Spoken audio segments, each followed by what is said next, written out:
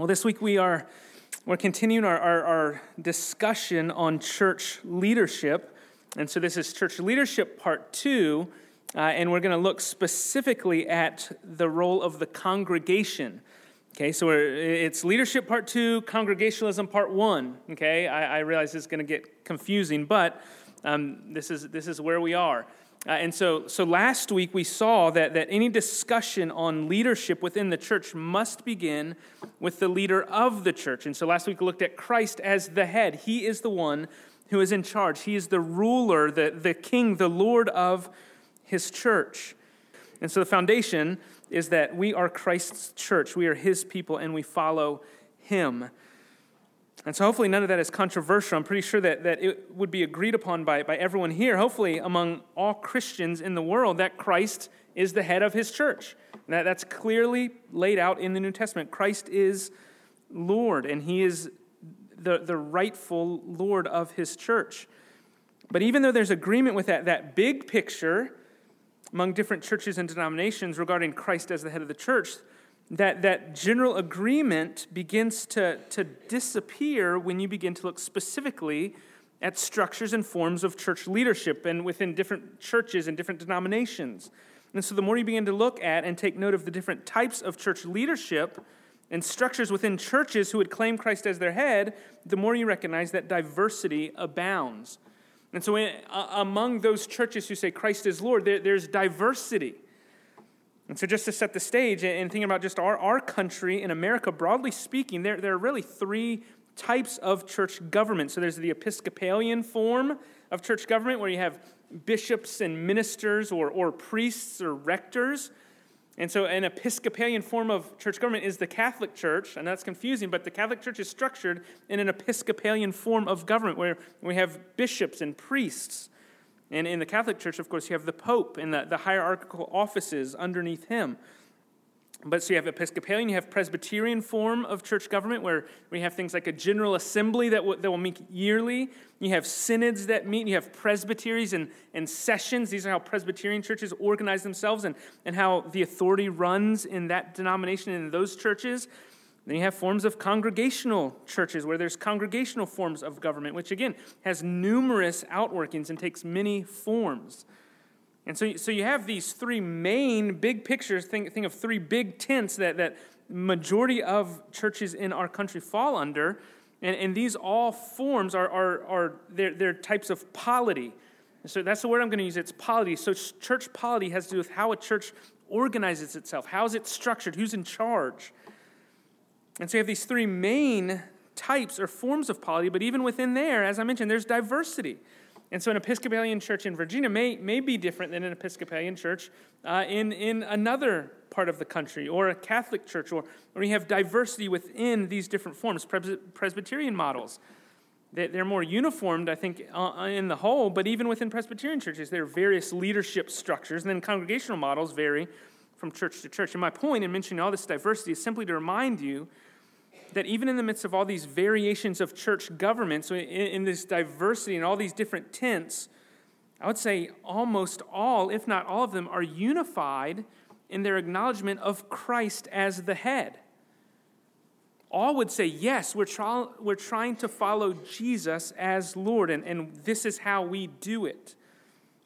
And so all would agree with last week's sermon. And so the question I want to ask this morning, and the question I want to begin to answer, is whether or not it really matters how we organize ourselves. Does that really matter? As a church, is it important how we structure ourselves? I mean, if we can all agree that Christ is the head, do the details really matter? As long as we're following Christ, does it really matter who's in charge or who has what office or who does what? I mean, doesn't the fact that there's so many different variations and denominations tell us from the beginning that the end result doesn't really matter so long as Christ is the head? Doesn't the variety mean that the answer can't really be that clear? See, these are some thoughts. Well, if no one can agree, if we have all this variation, well, why even spend time looking at it? Well, I would answer those questions pretty firmly that even though there is variation, and even though there are numerous forms of church polity, and even though there is disagreement among Christians, none of these things withstanding, how we organize ourselves is important. It still matters. I believe that Scripture, it matters because I believe Scripture makes a pretty strong and, dare I say, clear case regarding how the church is to structure itself. I think the New Testament makes a clear argument as to how a New Testament church should organize itself. Just because there's lack of unity on the specifics doesn't mean that it isn't important.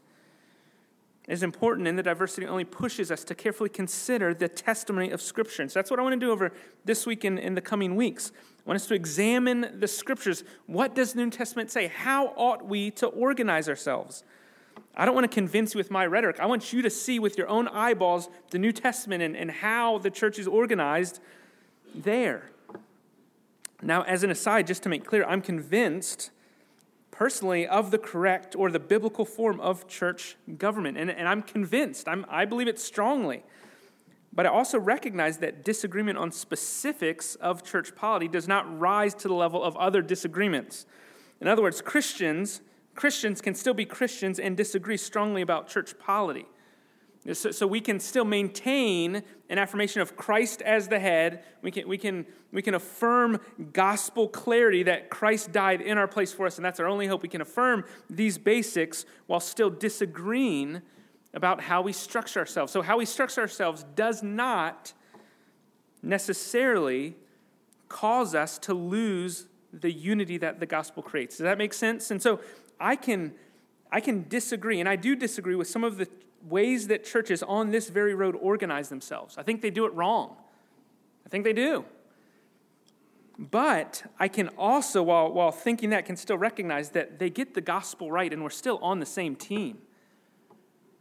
We still get the gospel right. So we have gospel partners that agree, but it's important to recognize that there are disagreements, and we should know why we disagree. And so over the next couple weeks, I'm going to lead us through some of the specific New Testament verses and passages that I think make the clear argument of the pattern of New Testament church polity. Again, like I said, I don't want my rhetoric to convince you. I don't want to be overly passionate. I just want you to see, here's the Scriptures. Let's look at the Scriptures. And so this morning we're going to begin by looking at the role and authority of the New Testament congregation. So I have this diagram up on the PowerPoint. And so I mentioned this last week, but so here's kind of the big picture. Now, I'm not going to go into details, but just so you know, last week we looked at Christ.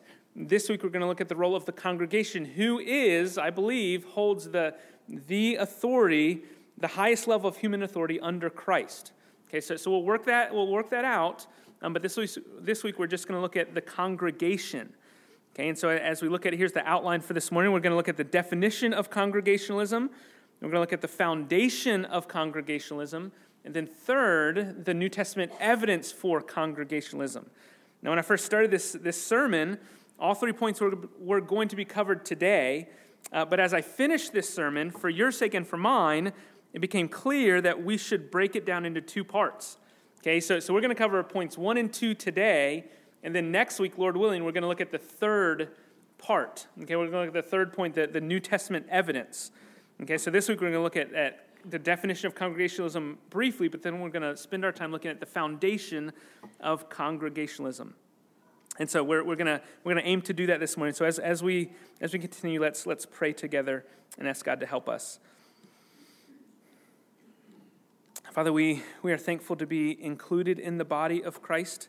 We are partakers of Christ by your grace alone. And so we want to ask that as your people, as your new covenant people, that we would cherish the promises that are ours through Christ. And Lord, help us as a local church to be faithful to Christ our Lord and to follow him individually and corporately. So help us this morning. It's in Christ's name I pray. Amen. So first, let's look at the definition of congregationalism. And so I'm just starting here because I think it's helpful for us to get off on the same page from the get-go. And so a definition of congregationalism that I came across that I think is helpful is simply this, quote, "Congregationalism presents a picture of each local church governing its own affairs under the lordship of Christ." So congregationalism presents a picture of each local church governing its own affairs under the lordship of Christ. Instead of an individual, whether it's a bishop or a priest or a pope, or whether it's a group of leaders like a presbytery or a synod, instead of that, In congregationalism, the congregation exercises the ultimate human authority in the church. Okay, so the congregation exercises the ultimate human authority in the church, but it does so under Christ's divine authority. The congregation exercises its authority subject to the authority of Christ. And so congregationalism teaches that the members of an individual church are not only capable of exercising proper authority in the church, but also that they are divinely called to do such. If you're a church member, you have a job description. It's an office. Church member has authority. And so as a member of this congregation, or if you're a member of another congregation that's congregational, you have God-given authority. You should just know that. Now, before you get too excited, that authority, like we said last week, must be used under the headship of Christ. That's why that diagram is so important. Christ is the head. So in other words, your authority as a church member doesn't simply give you the right to do what you want to do or to make the decisions that you think are right. That's not congregational authority. It's not just for your sake. Your authority has been given to you by God to be exercised under the lordship of Christ. Christ is the head, and under him the congregation has authority. To put it another way, the congregation is the highest level of human authority in the church. This is why autonomy, maybe you've heard that word, autonomy is often a trademark of congregationalism. Autonomy just means it operates unto itself. When a congregation is the highest level of human authority, it means that the congregation is self-governed. So there's no outside group of people or outside agency or organization that can come in and say, Fox Hill Road Baptist Church, this is what you have to do. No, the Southern Baptist Convention they have no authority over us. We are in friendly cooperation with them. We're cooperatively unified with a whole lot of other churches because we've unified around some common beliefs. However, we are still in control of how we run this church. So no one down the street can come and say, hey, you guys have to fire that pastor. Right? If you want me fired, it has to be you that does it. And we have a constitution bylaws that tells you how to do it. I may not give it to you, but it's there. But your authority is to be exercised under the authority of Christ, and the congregation is the highest level of human authority. And so the congregation has the authority to guard and protect the church. And so something like false teaching, if a pastor, a leader, begins teaching false doctrine, it is the congregation's role to guard this pulpit. This is a sacred place where truth is to be conveyed. If truth stops being conveyed from here, you step up and you remove me. Let me be accursed if I preach a gospel other than the one that you've believed, Paul would say in Galatians chapter 1. And I second that. If I ever start preaching a gospel by good works, a gospel by baptism, a salvation that is not biblical, you have my permission. Remove me and do it fast. The authority of the congregation is to be used to guard and protect the church. When the authority of a member, of a church member, begins to be used in ways that are not following Christ, that are anti-Christ or are unchristian, that is an abuse of authority.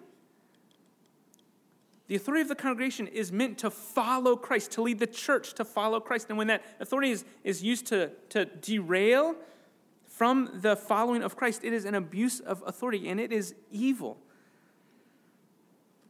We're going to look at specifics next week, but at this point, we're simply establishing congregationalism as it's defined.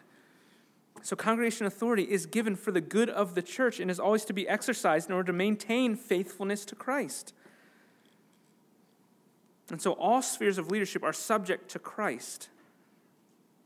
And so when a congregation uses its authority to hinder the church's faithfulness to Christ, whether it's a church using its authority to prevent a church from ministering, whether it's a congregation refusing to use its authority to maintain the purity of the church, whether it's a church using its authority to create division in the church, when this happens, it's an abuse of authority.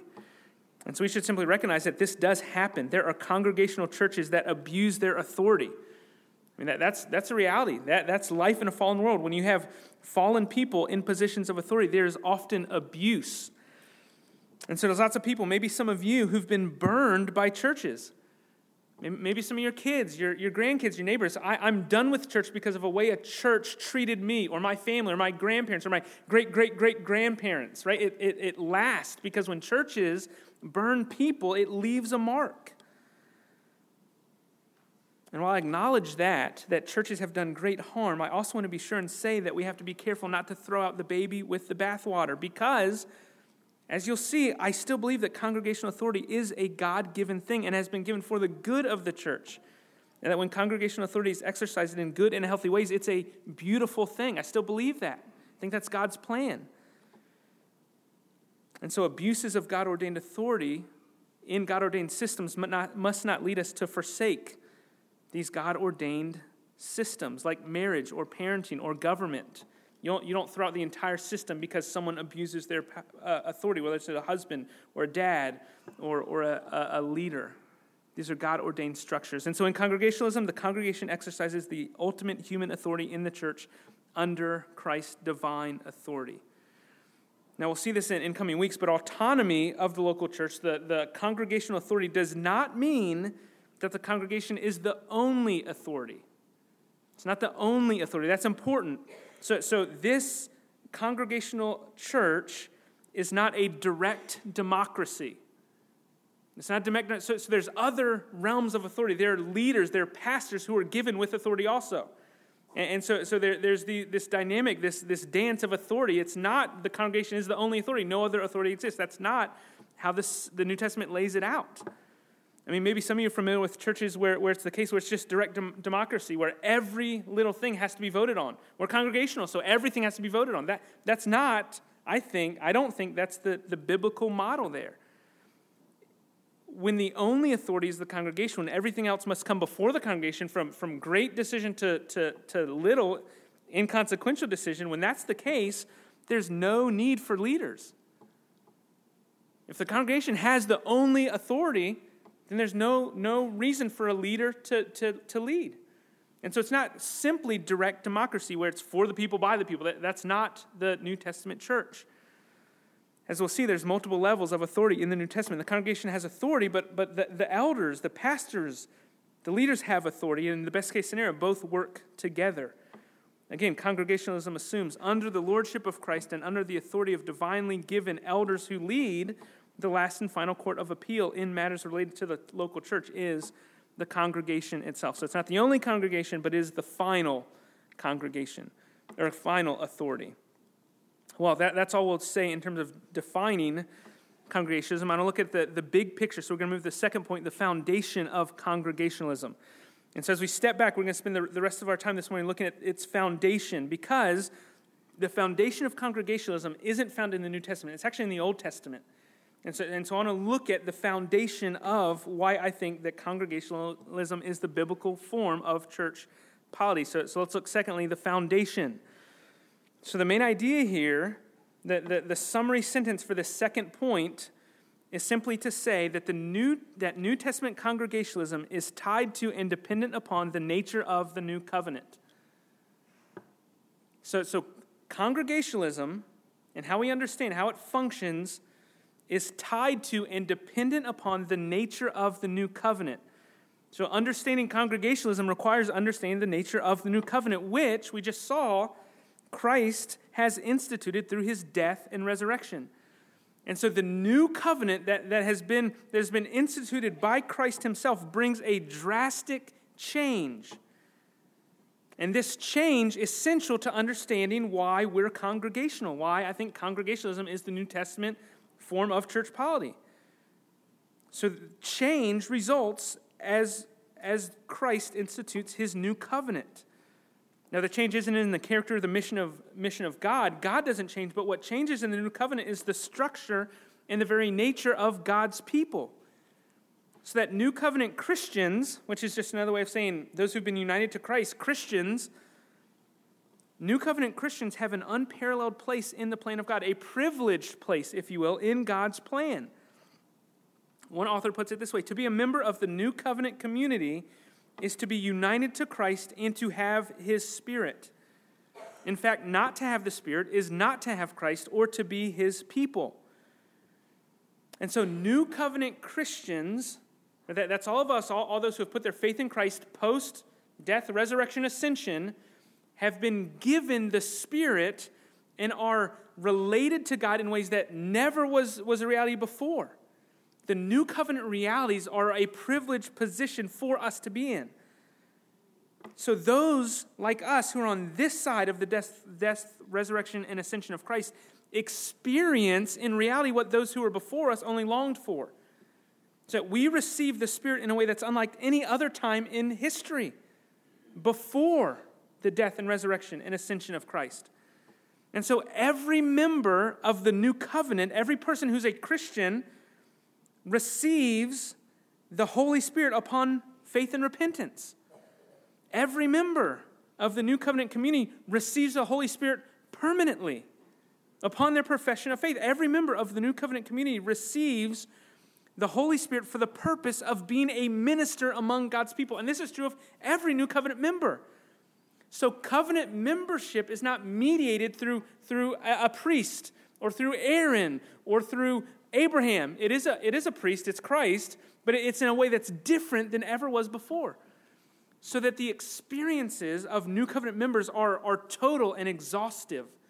We receive the Spirit. It's a drastic change.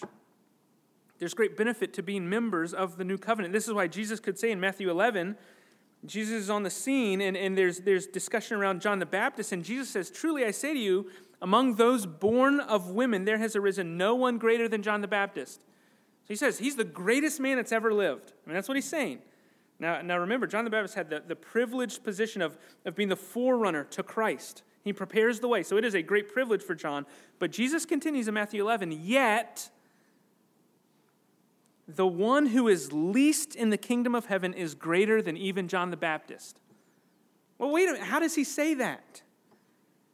He says it because the coming of Christ, the establishment of this new covenant, marks a significant shift so that the greatest old covenant prophet, John the Baptist, who paved the way for the Messiah, is surpassed by each and every member of the new covenant. Which is not to belittle John the Baptist, but to elevate the members of the kingdom of God, the new covenant people. New covenant believers occupy a unique and privileged place, which, and the reason I'm mentioning this is central to understanding the role of the congregation in the New Testament church. In order to show you the new covenant benefits that belong to those in Christ, I want to briefly look at 3 Old Testament passages. And we'll look at these specific passages because they look forward to this new covenant reality that we now live in. And I want to show you from the Old Testament itself the nature of the new covenant and the specific marks of new covenant membership that we are now living in. Okay, so and this forms the foundation of our view of congregationalism. So first, Jeremiah 31. You can write these down. I'll read them. You don't have to turn there. You can write them down. So Jeremiah 31, verses 31 through 34. So Jeremiah, sometimes known as the weeping prophet. So he ministers during a very dark time in the history of Israel. He had witnessed the deportation of many of his fellow Jews, the elites, to Babylon. He'd even seen the destruction of the temple in Jerusalem by the invading Babylonians. And so he's prophesying, Jeremiah is ministering in a time of exile for the Israelites. So it's a bleak time. And it's in this context that Jeremiah prophesies about a new covenant, a time that's coming in the future, Jeremiah says, when both Jerusalem and Judah, both kingdoms will be unified, and God's people will be marked by specific things. So listen to Jeremiah. I'm going to read verses 31 through 34 of chapter 31, and listen to how he describes this new covenant, this time coming. Jeremiah writes, "Behold, the days are coming, declares the Lord, when I will make a new covenant with the house of Israel and with the house of Judah, not like the covenant that I made with their fathers on the day when I took them by the hand to bring them out of the land of Egypt." And that's the old covenant under Moses. Not like that. That was my covenant that they broke, though I was their husband, declares the Lord. "For this is the covenant that I will make with the house of Israel after those days, declares the Lord." This is a new covenant. "I will put my law within them, and I will write it on their hearts, and I will be their God, and they shall be my people. And no longer shall each one teach his neighbor and each his brother, saying, 'Know the Lord.' Why not? For they shall all know me, from the least of them to the greatest, declares the Lord. For I will forgive their iniquities, and I will remember their sin no more." And so the change that Jeremiah points to is in the new covenant, every single new covenant member will know the Lord. Which tells us the old covenant, they didn't all know him in the way that Jeremiah is talking about. This is an intimate knowledge, and Jeremiah is saying there's a day coming when the Lord is going to put his Spirit within his people, and they're going to know him intimately and completely and fully, and they're going to have a relationship with him that is not like the current situation when Jeremiah is writing.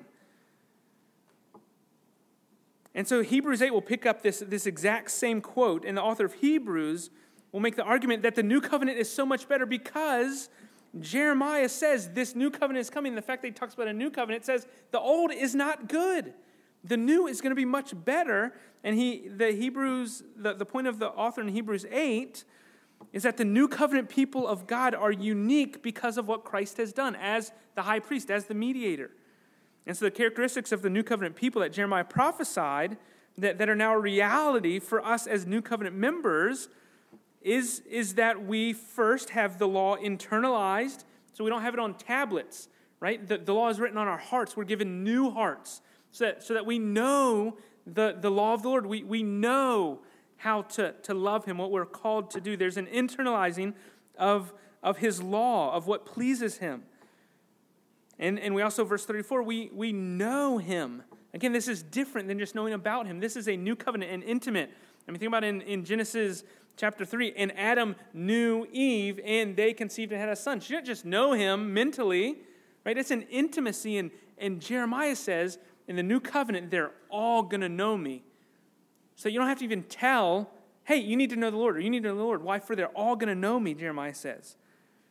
And so the new covenant reality is that there are none who don't know the Lord, which means that congregations are made up of those who know the Lord. Church membership is reserved only for new covenant Christians, those who are redeemed by Christ and are united to him. Every member of the new covenant knows God. That's the first foundation for congregationalism.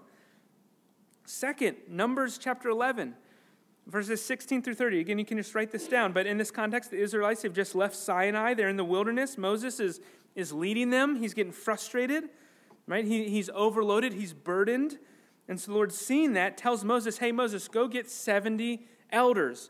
Go get 70 men that are of good reputation and bring them to me. And so Moses does that. Moses brings them in. And what the Lord does, he says, okay, Moses, here's what I'm going to do. I'm going to take some of my spirit that I've given to you, and I'm going to spread it out among these 70 men that you bring together before me. That's what he's going to do. He's going to help Moses bear the burden. Okay, and so that's what happens. The 70 elders gather. And here's Numbers chapter 11. I'm going to begin reading in verse 24. So Moses went out and he told the people the words of the Lord. That's the plan. So Moses tells them. And he gathered 70 men of the elders of the people, and he placed them around the tent. Then the Lord came down in the cloud and spoke to Moses and the 70 elders, and he took some of the spirit that was on Moses and put it on the 70 elders. And as soon as the spirit rested on them, they prophesied, but they did not continue doing it. Okay, this is a fascinating account. These 70 men come, and the Lord takes some of the spirit that he's given to Moses to lead Moses and spreads it among the 70. Right? And so evidence that they've received the spirit is they start prophesying. But listen how the story continues. Verse 26. Now, 2 men remained in the camp. So they didn't make the trip with the 70 elders. There's 2 men, one Eldad and the other Medad. Right? Not the best names, but those are these 2 men. Right? And verse 26 says, the spirit rested on them. They were among those registered, but they had not gone out to the tent. And so they prophesied where they were, in the camp. And a young man, he ran and told Moses, Eldad and Medad, they're prophesying in the camp. And then Joshua, the son of Nun, who's Moses' assistant, hears this and thinks, oh no, big problem. So he runs to Moses and says, my Lord Moses, stop the 2 men that are prophesying in the camp. Stop them. They weren't with the 70. They're doing something they're not supposed to do. And then Moses says, this is Numbers 11:29. Moses said, are you jealous for my sake? And notice what he says to Aaron, or to Joshua. Would that all the Lord's people were prophets, that the Lord would put his spirit on all of them. And so Moses says to Joshua, you're upset that there are 2 extra people that have the Spirit? You're complaining about that? I wish every Israelite had the Spirit. That's what he says. I wish they all did. That's Moses' longing. He's not prophesying, he's not predicting, but he describes a situation that would be his wildest dreams come true, where every single member of the covenant had the Spirit of God. Moses says, I wish that were the case. And so the takeaway here, Moses longed for a day when every member of God's covenant people would have his Spirit. Guess what? That's the new covenant reality. Every one of God's people has the Spirit uniquely. That's one of the blessings of the new covenant. That's what happens post-Pentecost. Fast forward to the third text. We're not going to spend a lot of time here. The third text is Ezekiel 36, verses 25 through 27. I'm just going to read this. Ezekiel, again, looking forward, says, there's a day coming when I will sprinkle clean water on you, and you shall be clean from all your uncleanliness. And from all your idols I will cleanse you, and I will give you a new heart, and a new spirit I will put within you. And I will remove the heart of stone from your flesh and give you a heart of flesh. And I will put my spirit within you and cause you to walk in my statutes and to be careful to obey my rules. And so again, this is a forward looking by Ezekiel. And so you have Ezekiel and you have Jeremiah both looking forward to a day where God will move uniquely among his people. And it's going to be a spirit thing, a new heart thing, an obedience thing. And so this would be a significant change in the identity and function of God's people. And so as we step back and look at these three passages, right, this new covenant reality that we live in that was foreshadowed in the Old Testament sets the foundation for congregational authority. The new covenant was going to be a huge deal. In fact, the new covenant was going to be the main point or the climax of the entire storyline of Scripture, because the new covenant would be established by Christ himself, by his death and resurrection. And so what you have in the New Testament after the ascension of Christ in the book of Acts is you have the realization of all these new covenant promises. So as the apostles are ministering, as they're going from city to city, they're preaching the death and resurrection of Jesus, the Spirit is falling on people who repent and believe in Jesus. And so the early church is realizing the new covenant realities.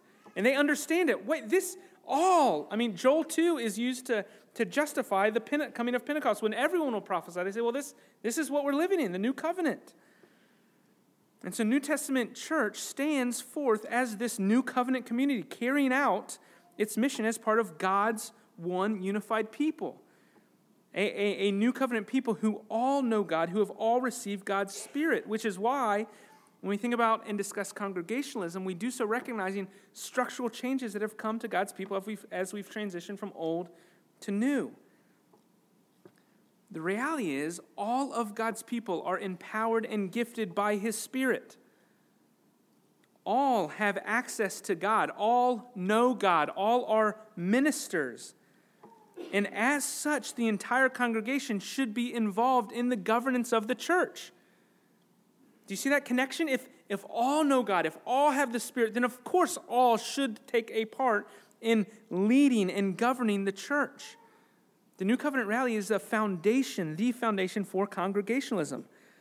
And so a church that seeks to follow Christ consists of men and women who are set on following Christ. That's how a local church works. And so when that isn't the case, when you have a church that is not seeking to follow Christ, you have a church that's not set on following Christ, the solution isn't a new pastor, a new program, or new building. The solution is understanding the nature of the new covenant and the necessity of having church members that are actually Christians. Because when Christians make up the total citizenship of a local church, that church is in safe hands. Because all have the Spirit and all know the Lord. There's one Spirit who will lead a church in one direction. The new covenant reality is what gives us confidence in congregational authority. When congregationalism goes astray, it's because the members are not Christians. And that is a problem. You don't want a mixed bag. You don't want Christians and non-Christians leading a church. You're not safe there. But the new covenant gives us guardrails because every Christian, there's going to be disagreement. But when I'm seeking to follow Christ and when you're seeking to follow Christ and you're seeking to follow Christ, our disagreement will always end in unity because it's bigger than me and you. It's all about Christ and what he wants for the church. And so as we close, if you're a member of Fox Hill Road Baptist Church, your number one priority, your main function, your God-given purpose is to follow Jesus, to love Christ, to worship Christ, to honor him, to lay down your life for his sake, and to do your part in ensuring that this church does the same thing. You follow Christ and ensure that your brothers and sisters are following Christ. And if everyone's doing that, we're going to be okay. If you're a new covenant church member, you've been given authority for the express purpose of ensuring that this church faithfully follows Christ. And so you have great authority. And so I want to call you to use that authority for the good of this church, to help this church faithfully maintain its God-given mission. You are a new covenant member. The gospel is good news for you and for me. We have new covenant promises. Well, this is where we're going to stop this week. We're going to pick up next week looking at New Testament evidence for congregationalism. But as we close, let's pray and let's thank God for this new covenant reality that we experience.